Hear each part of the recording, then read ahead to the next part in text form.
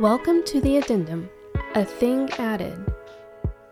On this podcast, Pastor Eric Williams will add to, clarify, and supplement the most recent teachings at Fellowship Renewed Church. Well, it's another Monday, and that means another episode of the Addendum. Thanks so much for being here with me today.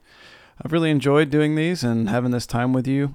It's a good time for, as many of you have said, to reflect and kind of digest all that we've been going over on Sundays. You know, it's also been very helpful for me as well. I've enjoyed this time and just being able to take these and see things from a different angle, and it's really enjoyable. It's really helpful, and I hope that it's been helpful for you as well. Today we're going to look at two specific things. Number one, we want to look at a little bit more about the free grace theology concept that we talked about yesterday. I want to read another quote for you and just kind of press into that just a little bit. And then the second thing I want to look at is just a little bit of scripture to reinforce really just the big idea of all that we're talking about. So first off, we talked about free grace theology yesterday. Free grace theology and antinomianism, these two things really go together, don't they?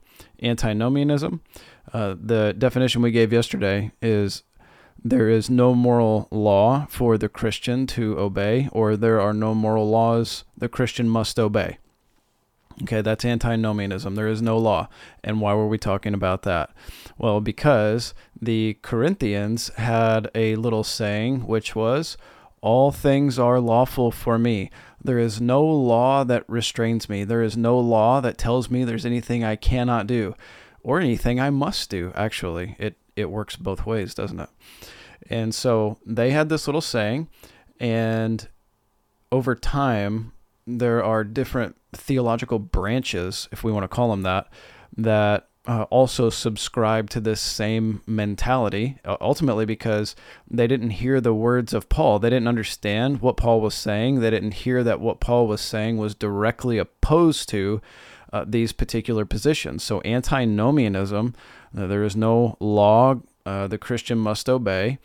Of course, this is not good. This is a bad theology, as you know. Another view or take on this, it's really the same concept, but it's just coming at it from a slightly different perspective, and that is free grace theology. And the definition we gave to that yesterday was salvation is secured once a person believes in Jesus. Discipleship is not necessary. No, it's good. It's ideal, but it's not necessary. So how do we understand that? And what was Paul speaking to that reality yesterday? That's what we want to know. So another quote for you here today, just to help us think about this a little bit more. This is from gracetheology.org, proponents of free grace theology. What do they have to say? They say, if eternal life is a free gift from God, then it should be obvious that we don't have to be good to go to heaven. And as far as we can tell, all other theologies say we have to be good to get into the pearly gates. End quote. So, what are they saying exactly? Eternal life is a free gift from God, and it should be obvious at that point that we don't have to be good to go to heaven. Well, yes, in a sense, that's correct, but what a weird way to think about this idea. So they would go on to say in this article they have published on their website here, that the Reformation, what they would call the two pillars of the Reformation, Luther and Calvin, who were proponents, yes, of how Augustine understood things. That's true. But anyway, they go into this idea about how there are branches of theology. But the point being that it's a misunderstanding of Scripture itself, and the very thing that Paul was talking against And while they say that those who follow the Reformation ideals are twisting things, see, we talked about this. I can't remember if it was last week before. We talked about this, that if you are a teacher of the Word of God, then someone somewhere is going to say that you're twisting things. And that's just the lingo. That's just what people say. No matter what, you're a twister of words, right? And so it's the same thing here, because we would absolutely not say that someone must be good to have salvation. That goes against what the gospel even says. Certainly, no one must be good because it's an impossibility.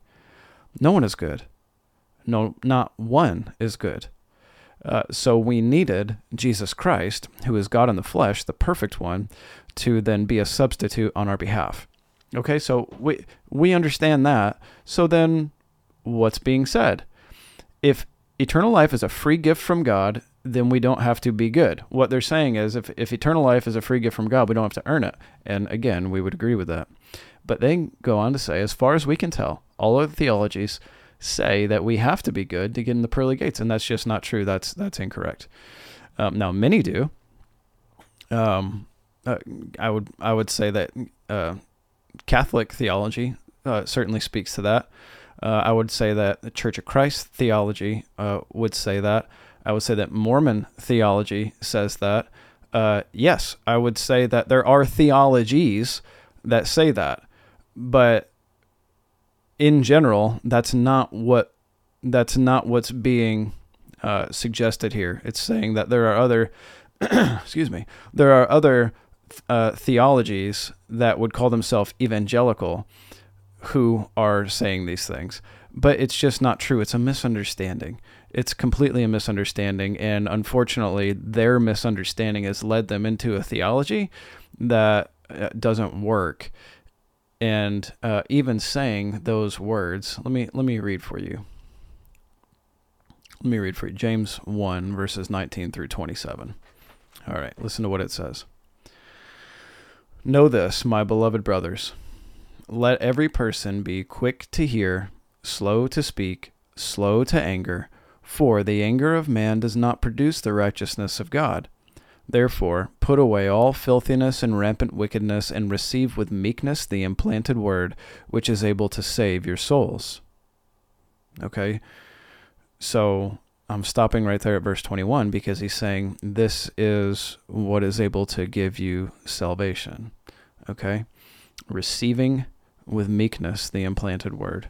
Okay, all right. And then verse 22 then says, be doers of the word, that word, the implanted word, and not hearers of it only. Okay? If that is the case, you deceive yourself. Verse 23. For if anyone is a hearer of the word and not a doer, he's like a man who looks intently at his natural face in a mirror. He looks at himself and goes away and at once forgets what he was like. But the one who looks into the perfect law, the law of liberty, and perseveres, being no hearer who forgets but a doer who acts, he will be blessed in his doing. If anyone thinks he is religious and does not bridle his tongue but deceives his heart, this person's religion is worthless. Religion that is pure and undefiled before God the Father is this, to visit orphans and widows in their affliction, and to keep oneself unstained from the world. So, this is it. People have talked about this unsettling contrast between Paul and James. That Paul seems to say salvation is by grace through faith alone, and then James seems to say that no, it's not by faith alone, it's by works. What is this unhealthy balance? Well, it seems as though those in the free grace theology side of things, they want to take the faith alone part and completely reject that works have anything to do with the faith part.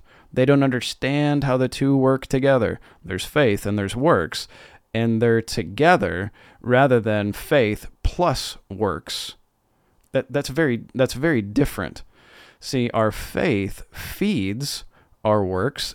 If it is true faith, then it evidences itself in works, rather than saying, okay, I have faith in salvation, now I also have to do works to sustain that salvation. And that's incorrect. That's an incorrect way of viewing that. We have faith. If that faith is genuine, that faith will result in works. Otherwise, what do you do with all the imperatives given in Scripture? What we must be doing. Why must we be doing it? Why must we do anything? Why do we need to be doers of the word and not hearers only? If it is the case that we are a hearer of the word only, and we're not a doer of the word, what does James say? You deceive yourself. Why? Why do you deceive yourself? Because you think you have something when you don't actually have it. You've deceived yourself. You think that it's about something that you don't have to do anything with. And that's wrong. That's absolutely fundamentally wrong. We have a faith that we must be doing something with our faith. It must be transforming us if it is genuine faith. If we have genuine faith, we must be transformed. Transformed how? And so let's just go back to our passage a little bit from Sunday. The Corinthians were saying, all things are lawful for me, but then Paul's objection is, but not all things are helpful.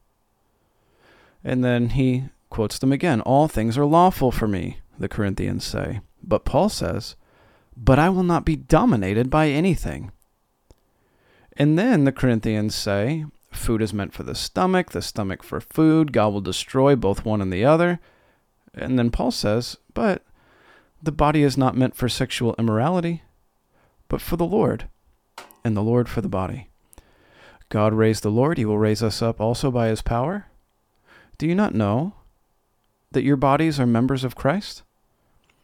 Shall I take the members of Christ and make them members of a prostitute? Never.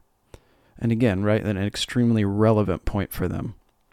Or do you not know that he who is joined to a prostitute becomes one body with her? For as it is written, two will become one flesh.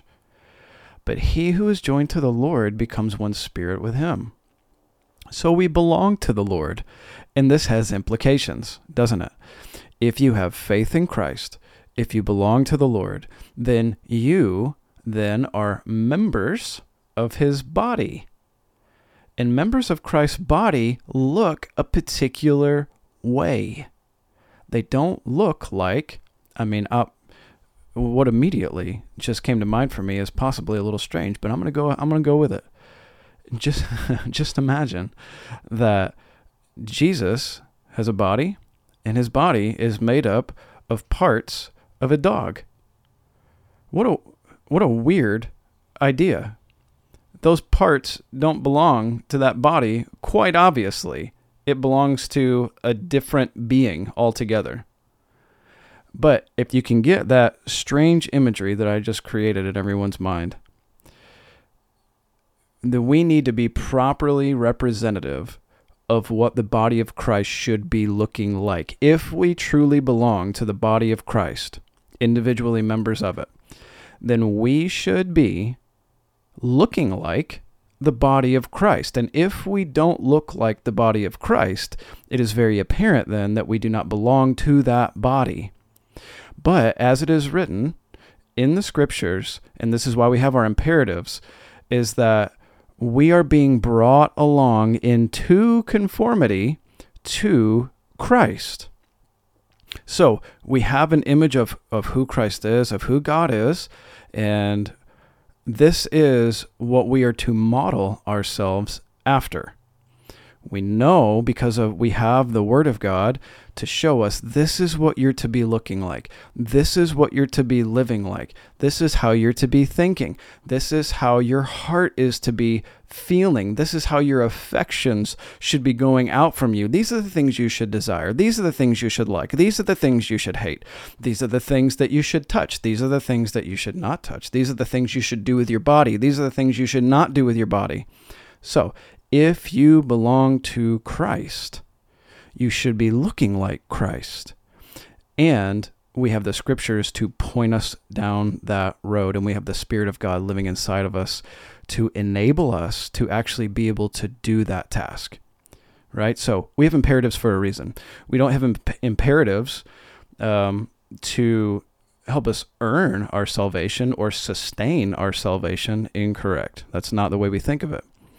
But we have these imperatives in Scripture to conform us to Christ, to mature in Christ, to be more looking like Christ in his body. Why? Because we have been joined to the Lord. And so we are to be representatives of him. And this is what he intends for us. And this is the end that we're all striving for together. Thank you for joining us on the Addendum Podcast. For more information about Fellowship Renewed Church, visit frcsparta.com. Please join us for next week's episode.